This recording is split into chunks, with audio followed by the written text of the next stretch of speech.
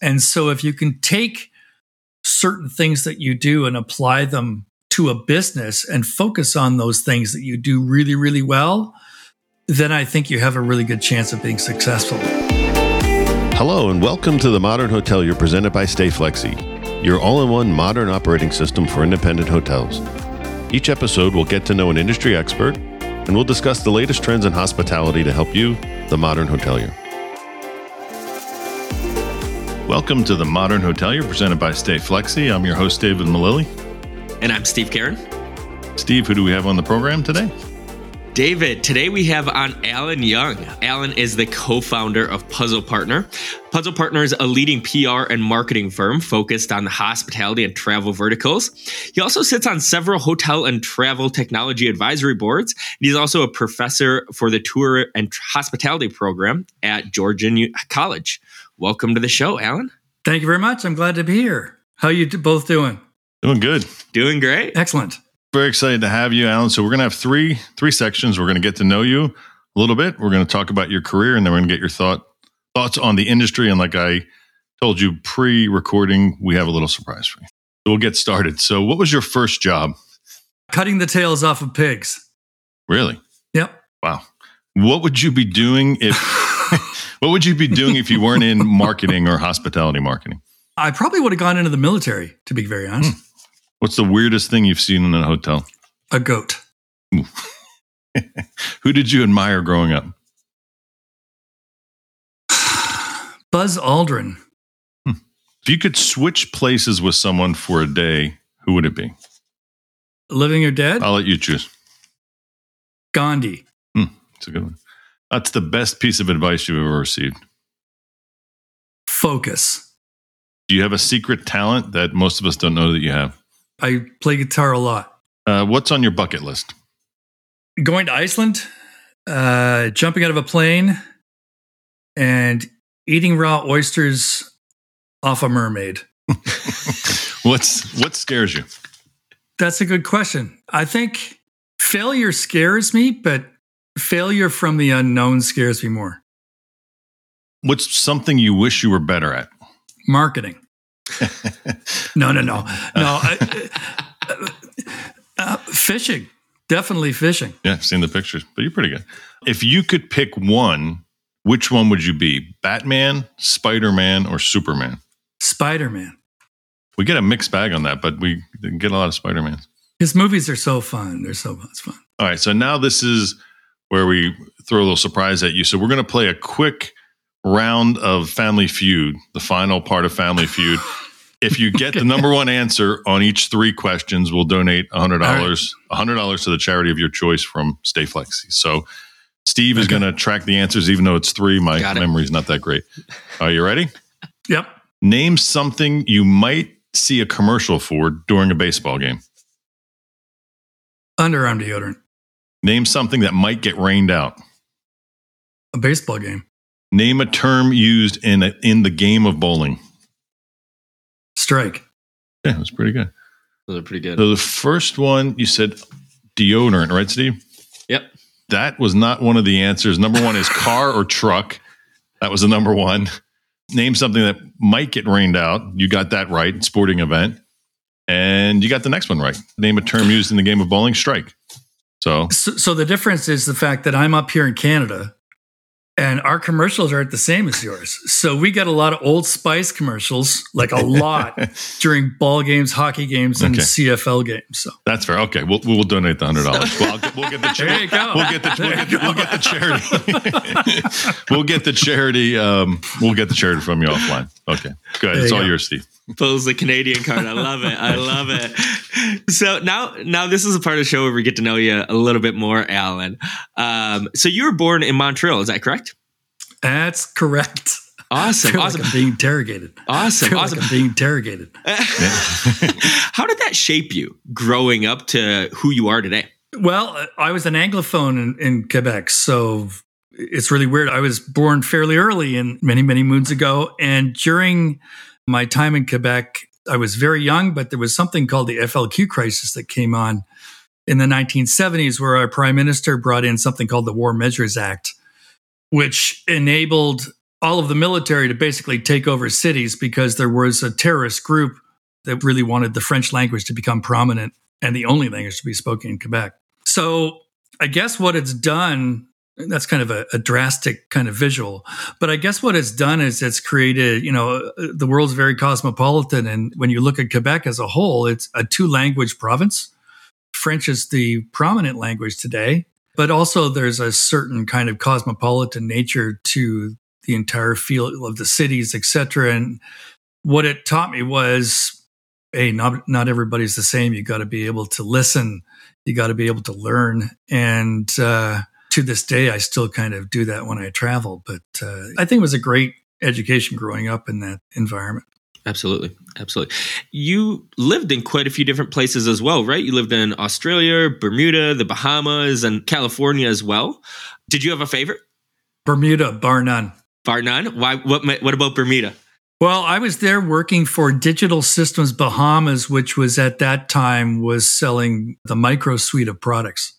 It was kind of my first foray into hotel and hospitality technology. But what was really cool about the island was, other than wearing shorts and silly socks, which everybody has to wear there, and a suit to work, after work, I would go back to where I was living, strip down to my bathing suit and snorkel for the rest of the day. Wow. So it was idyllic. It was a little bit smaller. It was less politically oriented than it is today. But back in those days, it was fantastic. It was like living on vacation constantly. It was phenomenal. And we were lucky because we had a great product and we were also doing digital system stuff at the same time. And so I got to see every aspect of the island and meet everybody there, which was fabulous. That's awesome. Do you have a favorite memory from there or anything like that?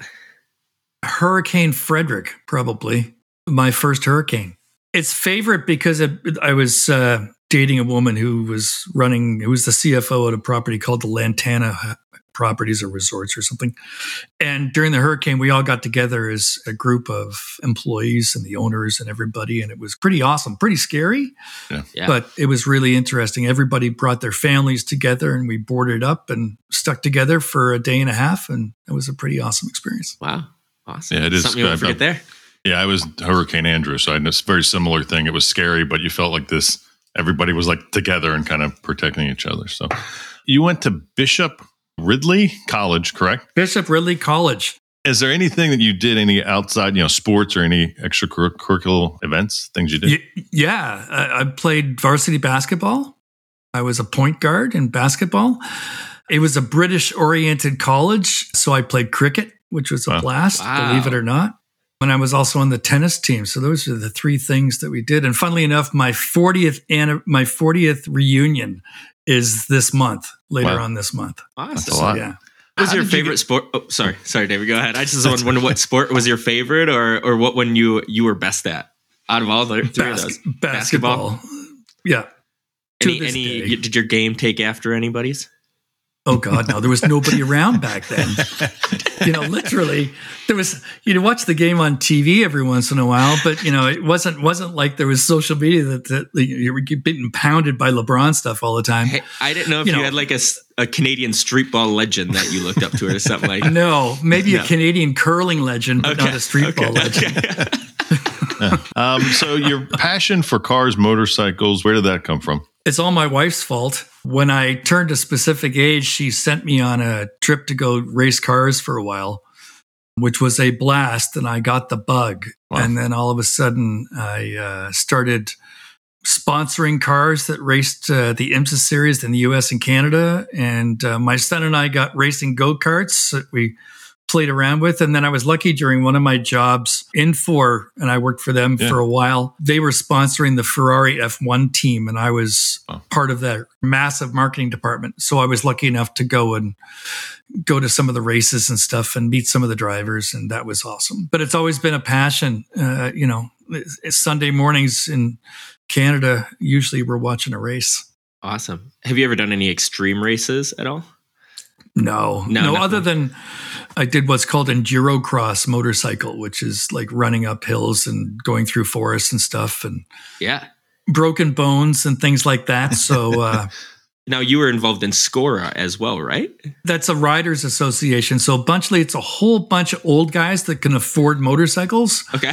that believe we're a lot younger than we are. And we go into the woods and race the hell out of them. So yes, there's about 3,000 members in that group. It's all around where I live. So we have trails and about 400 kilometers of trails that we use. So it's pretty cool. I don't do it anymore. I gave up my bike this year, but yeah, it was a lot of fun. Very cool. Very cool. Yeah. So after you graduated from Bishop Ridley College, what did you do? Did you get into hospitality right away and get into marketing right away? Or did you? So Bishop Ridley College, I have to go back, is a boarding school. Mm-hmm. It was kind of like an English boarding school. There was a vein of the military aspect to it and sports and stuff like that. So it wasn't a college, as you would say in the US. Mm-hmm. So I went to university in Canada, and that lasted for about 6 months, I guess, because I drank too much beer and watched Days of Our Lives constantly. So from there, I got right into the hotel business, literally. My brother was nice enough. He was working with a company called Four Seasons, and he was nice enough to find me a gig. And so that's how I started. I got right into it. I didn't, there's no papers behind me, so to speak. Yeah. What was your position? What was your job? I did two. I was the minibar guy. Okay. And did night audit. Very cool. Very cool. Yeah. You advise for a few companies. You're an advisor to several companies. I'm very interested in this answer because I do some advisory work also. What's the most rewarding part of doing that for you? Giving people advice and actually them acting on it, I guess, is rewarding, because a lot of times you give people advice and they don't do it, which is normal, right? I give people advice all the time and they don't work and kind of follow it through. But I think it's giving them advice, seeing it acted upon, and then seeing it, the outcomes of that. From an advisory perspective, a lot of time you're talking to the CEO or the ownership group or stuff like that, as you know, and that doesn't necessarily filter down to the people on the front lines. But when you're talking with startups, those people are also on the front lines. So that to me is something that at least all the hard work and effort you've put into your career, and you give somebody advice and it works. It's like, whew. Yeah. Thank goodness I was able to pull that up. You co-founded Puzzle Partner. How did that idea came to be, and what was that process like of starting your own company? It was a complete fluke. So at the time, I was working for that big, huge company called Infor, and I was traveling a lot, to the point of I thought I would completely miss my son growing up. I felt I needed a bit of a change, and I wasn't sure. And I've been lucky enough to surround myself with mentors during my career. And I was talking to one of them, and they said, maybe you need to take what you've learned and figure out how to apply it. But also at that time, I was sitting on the advisory boards of a few companies, and they were constantly pinging me for marketing advice and sales advice and all this kind of stuff, which I thought was great. But by complete luck, my partner, who is the bedrock of our business, her name is Ivana Johnston. She was in charge of marketing over at Property Management Systems and CRS and a whole bunch of other stuff, company called Northwind Maestro out of Toronto. And she was just leaving her job. And I think, if I remember correctly, I was playing golf with Warren, who runs Maestro, and he told me about Ivana might be looking to do something different. And so the two of us chatted, and I took those advisory positions and moved them over into clients. And so they were the first clients of Puzzle Partner. And that's kind of how we started. Literally, we didn't sit down with a business plan and say, let's go ahead and do this. We're going to take over this world and do that. But yeah, that's how it started. It was a bit of a fluke. Awesome. There's others out there. I think you're the best. I'm not just saying that because you're on the show. But what do you think makes Puzzle Partners different from some of these other marketing companies? Well, I agree with you. I think there's some awesome ones out there that do a great job. And a lot of them have a great deal of knowledge of what's going on in the industry and apply themselves accordingly. We've become fairly formulaic in our approach to trying to generate visibility, interest, and thus top line, top of the funnel kind of interest in the company. But it really is about ensuring that the messaging and content is correct. So by having incredible writers that we work with, that enables us to create content that I think resonates with the market. And I think that's been our success point, is by leveraging really, really smart people within our own company to create amazing content that helps our clients gain notoriety, visibility, and thus pipeline. And We keep a fairly small stable of clients. I'm not in the market to grow this thing crazy and then have lots of employees, been there, done that. So we also pride ourselves on keeping our client roster at a fairly steady state. But then that enables us to focus on them and give them the attention that they deserve because they're paying us to help them out. Yeah, and what I like in working with you is that you're also concerned about the sales, the end result, whereas I've actually been in companies where even the internal marketing departments don't ask questions about sales. So that can be frustrating when you're in those situations. So that's one of the things I see that is enjoyable. Marketing and sales have to be completely aligned, and in larger companies, they're not, right? And even in smaller companies, they're not. But marketing has become a substantial amount of science related to, clicks and you name it to ensure the fact that you're gaining visibility. But our industry is kind of goofy because it's incestuous, it's myopic. And there are lots of people that know lots of people in our industry. So you've got to make sure that you leverage all of that, amazing infrastructure to also help clients out at the same time. So we steal a lot of stuff, basically. We steal it from other smart industries and apply it to our industry. That's about it. Hey, it's working. It's working. Yeah, there you go. It's good. It's good. So what advice would you give to somebody who's looking to maybe go out on their own, like you did, and start their own company? Don't do it when you're 20 because you want to be able to buy a house at some point. But I think, utilize the strengths that you have in order to add value to your target. Right? I think that really is it. And as I said, you asked me a question earlier on, and I said my answer was focus. Throughout my career, not throughout, probably halfway through, there was a gentleman that I respected a great deal, and he was talking startups and all that kind of stuff, and it was focus, focus, focus. And I've kind of lived that ever since. And so if you can take certain things that you do and apply them to a business and focus on those things that you do really, really well, then I think you have a really good chance of being successful. What I find is when companies diversify so much in their product offering that they kind of lose touch with who they were and what their focus and vision should have been. So it does seem like our industry is kind of headed towards, there's a lot of these companies that are trying to be everything to everyone, kind of. Oh my goodness. Gobbling up all these companies, which ends up always resulting in they're not good at any one of those things, or maybe just their original core product they're good at. So it's a good point. Well, yeah, and there's not a lot of land and occupy kind of mentality, right? Yeah. Which used to be the way. You would walk through the door with a great property management system and sell it, or a great CRS and sell it. And then you build the trust and the relationship with the client. And then through that trust and relationship, you could build other things for them, or maybe you already had them in your kitty and they would buy them from you. And it was kind of land and expand. A lot of companies, unless they have the technological wherewithal, are going to have a very challenging time to build it all and then deliver it all, because our industry doesn't like to eat that way. What are issues that you're seeing, from your side, from the marketing side's perspective, that, maybe folks in our industry are having problem with? With the hospitality technology side of things, we're getting into discussions about machine learning, artificial intelligence, deep learning, metaverse, and now it's getting wilder and wilder. When you start peeling away the layers of each one of those elements, it's fairly complicated. And even the development, deployment, implementation, et cetera, of a property management system is very intricate and complicated. And I think technologists at times try to make the messaging too complicated. They try to tell the marketplace how great they are from a technology perspective, but they don't necessarily tell the marketplace how wonderful they are related to the business element of what they offer to the market and how that can be advantageous.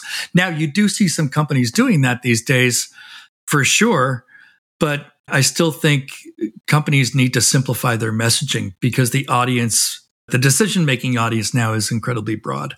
Simplify your messaging. I feel like that kind of goes to almost like the Instagram or TikTok phase. Like you have to keep your messaging short, simple, concise, so it's easy to understand. And that's it, Oh, for sure. For sure. Rifling through any one of those images or videos, people's brains are getting rewired and we don't even know it. Right? They're getting physically rewired. And you have that consumption of information, which people get pretty goofy about. But then you also have the element of a pandemic that just occurred, and people their expectations, once again, they've been educated and taught and trained how to do something differently. And I think our industry is going to have to figure out exactly what that is. Have you seen marketing and how companies are marketing change since you've started Puzzle Partner or even before that? Oh, yeah. I think you're right, Stephen. I think there's a whole bunch of differing types of media out there that people are now starting to acclimate themselves with. And thus companies, I believe wholeheartedly that every company that sells something into a market should be its own media company these days. There's no reason why you can't. And as such, I think that whole evolution has changed. The consumer is changing all the time, and we've got to keep up with it. But if you look at a huge quantum shift, the quantum shift was, going from faxes to email marketing, from email marketing to social media marketing.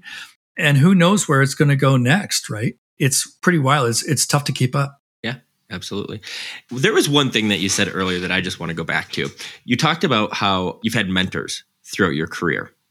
Can you talk about kind of how important that was to you and kind of how your mentors have helped you get to where you are today?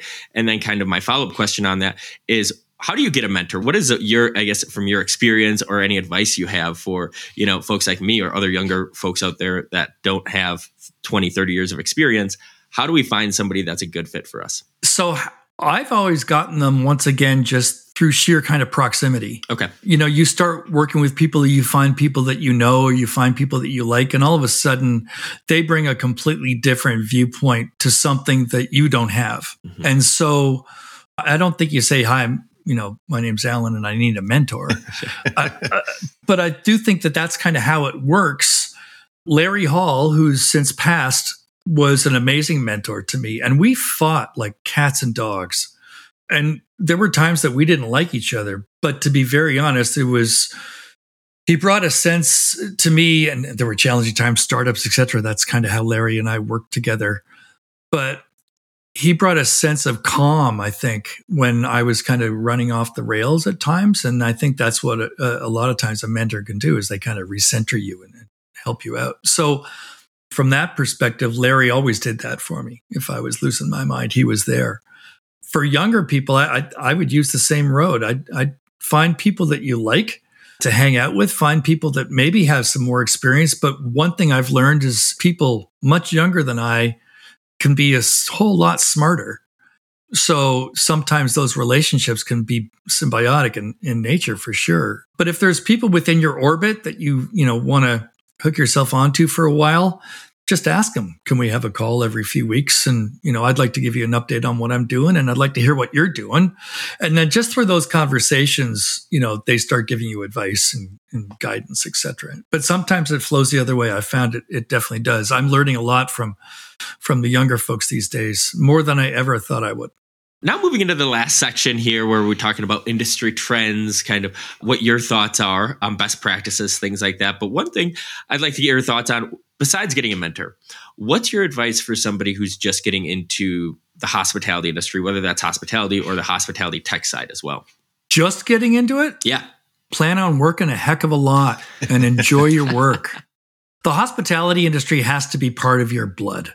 If you're looking to the hospitality industry as a job, then that's going to be problematic, because it's about service, right? And you've got to also make sure that you put your ego in your pocket as a provider of service, and make sure the fact that you're there to help other people enjoy themselves. So to me, that's the essence of our industry. And try to build long-lasting relationships, if you can, with the people that happen to cross your paths. With the hospitality technologies industry, and this is my big myth, if you're going to go into hospitality technology, understand hospitality. There you go. Yeah. Don't go into it because you stayed in a hotel a few times and thought you have it down. Right. So, right. Yeah. No, I've heard. I one person. I said, so why did you build a property management system? What got you into that? And he said, I was checking in to a hotel, and the guy behind the desk was complaining about his system, and I just thought, how hard could it be to make a better one? And it was like, exactly. Wow. I was like, okay. It's really wild. And there was a great guy in Toronto. I'm not going to plug his company because I don't think that's the right thing to do. But I will plug his idea. If you think about all the pools in the world in hotels, there's a lot of them. And the utilization of pools is like early in the morning and in the evening. So the pools are vacant during the day. And this guy, he was a lifeguard at the local, public pool. And he started teaching people on the side. And so he said, but I can't teach enough people. My roster is full because I don't have a place to teach them. So he started going to hotels and asking if he could rent their pool from 10 o'clock in the morning till 4 o'clock in the afternoon and give swimming lessons. And I don't know how well he's doing now, but what he did was take something that was applicable to our industry, but wasn't necessarily part of the overall infrastructure. So he was then able to go ahead and give money to hoteliers for their pool that they got to keep it clean and all that stuff, even if people aren't using it. And he gave them a bit of a revenue stream, and he gave himself a revenue stream because he had a stable of people that were his instructors. And so he used pools all over Toronto where he was teaching people how to swim, which is great.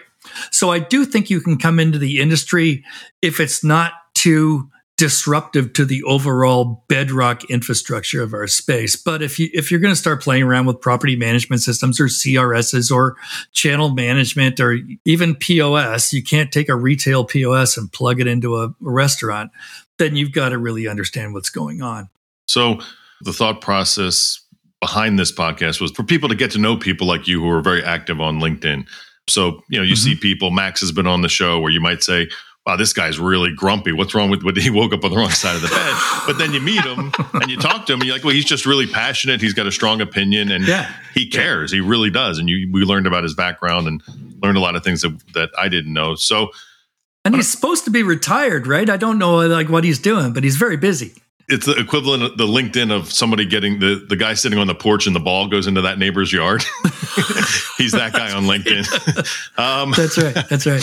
So specifically on LinkedIn and really just amongst us at trade shows, outside of COVID and labor issues, what should we be talking about that we're not talking about? Anger.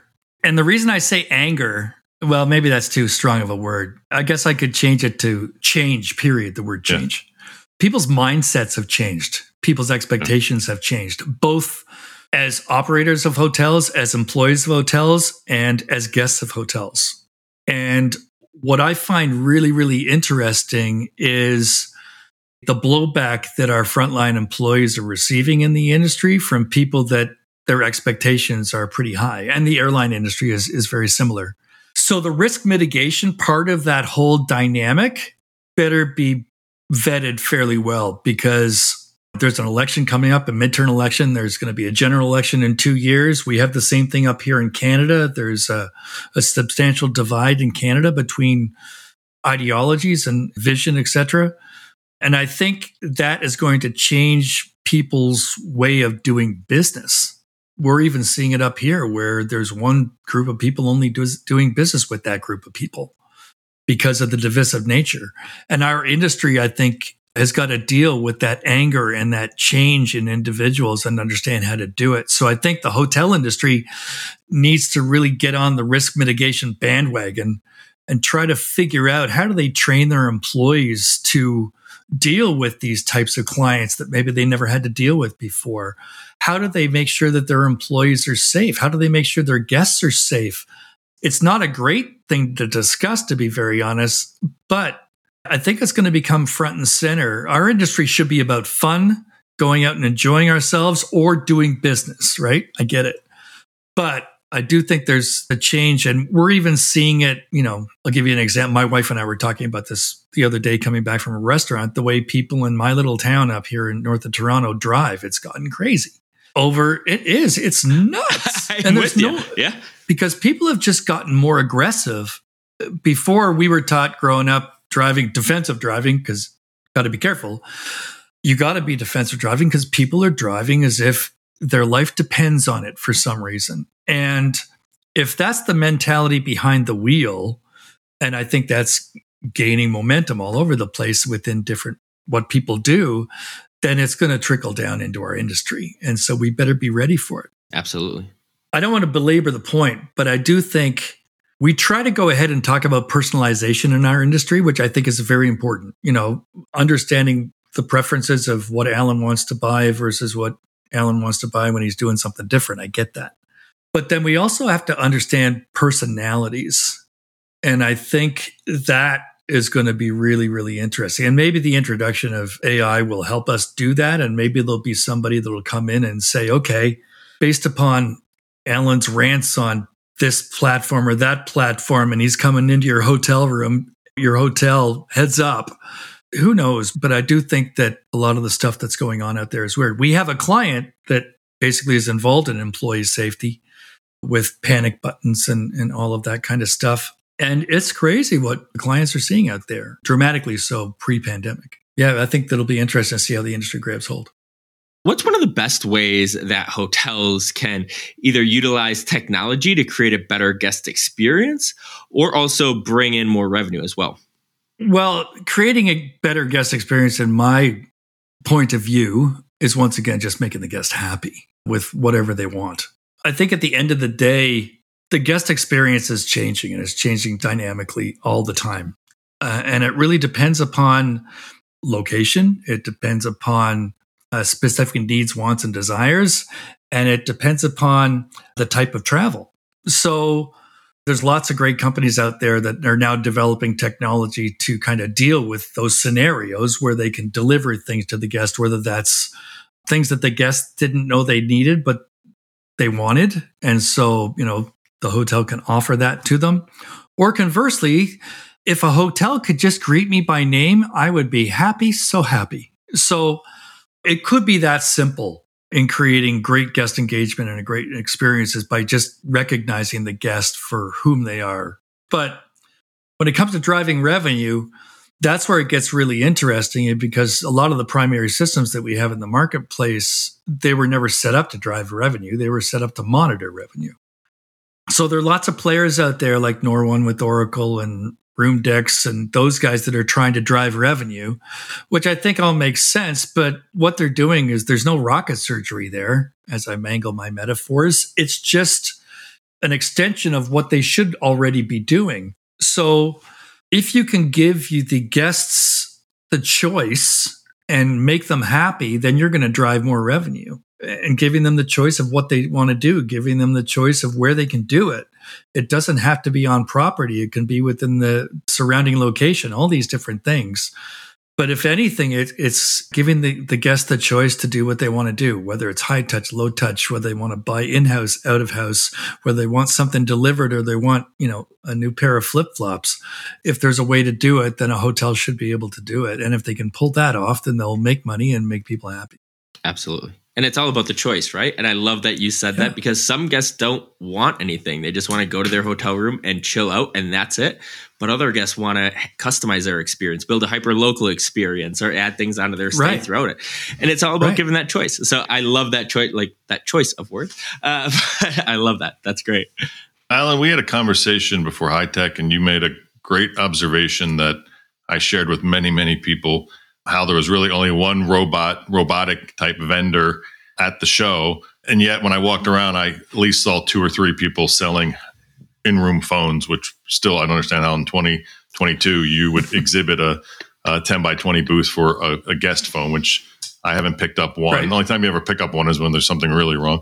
So what trend, and that might have been it, your observation, but what trend or upcoming trend do you think is kind of here to stay in hospitality? I think it's going to be hotels that there's nobody. Right. And not an Airbnb. It's going to be a physical structure that we all deem that we know it's a hotel, but it's going to be autonomous. Right. And the only people that we will see on that property are people that will assist us. Maybe, I wouldn't say concierge because that's probably too highfalutin. A guide, somebody that can kind of help us if we have questions, and security and housekeeping, unless there's an F&B outlet. There's a company in Finland right now running 5 properties with 4 FTEs. So that's unbelievable, right? He's built the system himself. Everything's automated. The guest arrives. They know what they're doing. They open the room. They understand the expectation. This is what they're getting. So I think there will be at some point a market segment that will be devoted solely to the autonomous kind of hotel. You've got pods and those kind of things going on, and people are digging that. And it's not too different. But when you look at the infrastructure of a hotel, the infrastructure is pretty nuts. And if you can go ahead, and labor is the biggest piece of the equation, if you can utilize the infrastructure in order through technology to deliver the guests what they need, whether that's, casting or really super duper Wi-Fi and all that kind of stuff, and all of those needs are met. And if they know that's what they're getting, that's the type of hotel they've chosen, then you're not going to have the expectation slap in the face. I think there are lots of companies, Aimbridge could be working with this, other companies that, have properties that they want to reflag, deflag, do whatever, and go ahead and do something different. Because if anything, the consumer has showed us the fact that they're quite capable of managing their own world. And thus, our industry should embrace that and let them do it. And it should be, it's not luxury, it's not limited service. It's like no service plus a little bit. Sure. And you mentioned that there is a market for this. What's going to be that final pushing point? Is it going to be one of these, you think, larger groups or brands that shows us, hey, this is going to happen? Or do you think it's going to come from a new player that's going to come in and say, hey, these are new type of hotels and this is what we do? I think if it's an innovative brand enough or one that's willing to take a risk, you could see that. But I think more likely it's going to be somebody that comes in and gives our industry a good punch in the face. And I think it's just because how they're managing the overall revenue and capitalization of their entire company and what they're doing and their infrastructure and their people and all that kind of stuff. I think it's probably going to be a new player, but I've made a lot of prognostications in the past and I haven't even been close. So I do believe that this is coming, and Europe, it'll probably hit first in Europe just because they're more open. Mm-hmm. But I could definitely see a 150 room property in a downtown core do this tomorrow and probably fully booked. I think you're 100% right. I don't think the ownership groups or the management companies are incentivized to do it, but I think it's going to be somebody who's owned hotels, who's tired of paying either whatever fees or the staffing issues. So yeah, I agree 100%. Yeah, because there's so much stuff you can outsource, right? There's just so much stuff, and at a much, much lower price point than if you had to do it internally. And kind of allowing that future technology, how do you think the metaverse and Web3 are going to affect hospitality? Geez, I should probably find an emoji or something to answer that question. We can plug one in here. Yeah, we can do that. John? I think the older you get, the less you believe it's going to happen. To be very, very honest, I think it's a seasonal thing, if I can say it nicely. I personally wouldn't even think about doing it, but that's just because that's me, right? I see my 18-year-old son online doing things I never thought were capable online. So I think the adoption of the metaverse is going to happen. I don't think any of us knows truly how it's going to be adopted or what industry verticals are going to successfully drive that side of the business for them. But I'm so far out of the loop that it's really hard for me to answer the question, because when I start seeing emojis or people walking around on the screen and I know they're not there, and I know I could talk to them on the phone or see them in a Zoom call or whatever, I don't know why we've taken them from here and stuck them there. But I also don't know why I'm going to pay for clothing over there that I've got to put on something that's not real. And once again, I think it's an age thing, but it confuses the hell out of me. But our industry, hopefully somebody in our industry will run with it and do amazing things. But I am not close enough other than to tell you, I have no idea other than the fact that I know I wouldn't do it. Fair enough. Yeah. So no Puzzle Partner t-shirt for your avatar. That's what it is. Avatar. I kept on saying emoji. Yeah. My bad. Yeah. The only avatar I've ever had was on my son's Wii. Yeah. And from what I'm seeing, a lot of the metaverse avatars look very similar to the Wii ones. A little similar.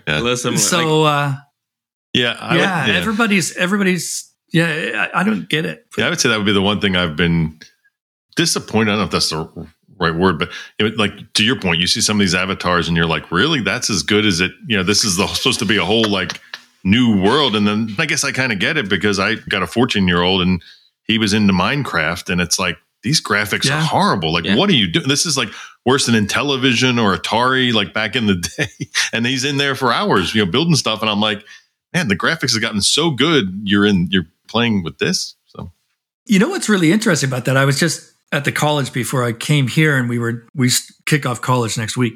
I was talking to some other people that teach there as well. And one of the things we're going to be doing at the end of this semester is making our students present as groups. It's a sustainability class. And so last year, and I wasn't around last year, this is my first year teaching, one of the groups basically said, no, we're not going to present. And they said no, because they just didn't feel comfortable. But I do believe the metaverse makes people feel more comfortable, because it's not them standing up in front of something and doing whatever. And maybe, once again, to how our world is changing so dramatically, there's a substantial segment of the market, I would imagine, that doesn't feel comfortable talking in front of people or meeting people or doing all that kind of stuff.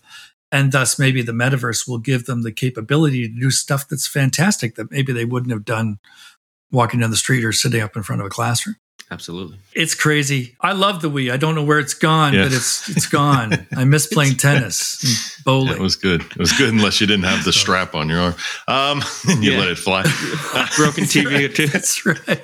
So we're basically at the end, Alan. Is there anything that we didn't talk about that you think we should talk about while we have you?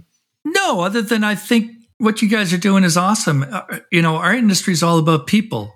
And if we don't keep on talking to each other in a way that people like, dislike, or can go ahead and give them their 2 cents worth, I think it's great what you're doing. And I'm glad travel's back, and I'm glad I'm going to be traveling again and all that kind of stuff. I live up here in Canada. So as I said, we were stuck up here for 2 years. I hope people never lose sight of the fact that that's what our industry is all about. People and relationships. Great. So that's the only thing I would say. Appreciate people that. and relationships. There we go.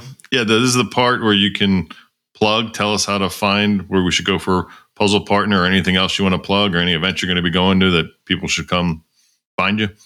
Well, because we couldn't get the .com for our website because somebody who had more money than I did had it. It's just puzzlepartner.co. Okay. Or puzzlepartner.ca. Okay. And it's not Puzzle Partners with an S. I know. I used to always do that. It's like people misspelling my name. Yeah, you used to do it all the time. Because I was thinking of you and your team. So I always thought there's more like. Right. Anyway. Right. Got it. No, it was funny. It's like spelling my name incorrectly. You can spell it 23 different ways. But yes, puzzlepartner.co. Yeah, reach out to us. And if you've got some interesting stuff you want to market, maybe we can help. It sounds good. That brings us to the end of the Modern Hotelier presented by Stay Flexi. I want to thank you, Alan, for your friendship and for joining the program. And we had a good time. Yeah, well, thank you so much. And thanks, Steve. It's been a pleasure. And, thank you, Alan. I'll see you all on the road soon. Oh, yeah. Looking forward to it. All right. Okay. Cheers. You made it to the end of the Modern Hotelier. Thanks for listening. Make sure to subscribe and follow wherever you listen to your podcast. The Modern Hotelier is produced by Make More Media and presented by Stay Flexi. Stay Flexi is your modern operating system for independent hotels. If you're interested in learning more about Stay Flexi, you can go to stayflexi.com. Or if you'd rather talk to me instead, feel free to shoot me a message on LinkedIn or email me at steve.karen@stayflexi.com. Thanks and have a great day.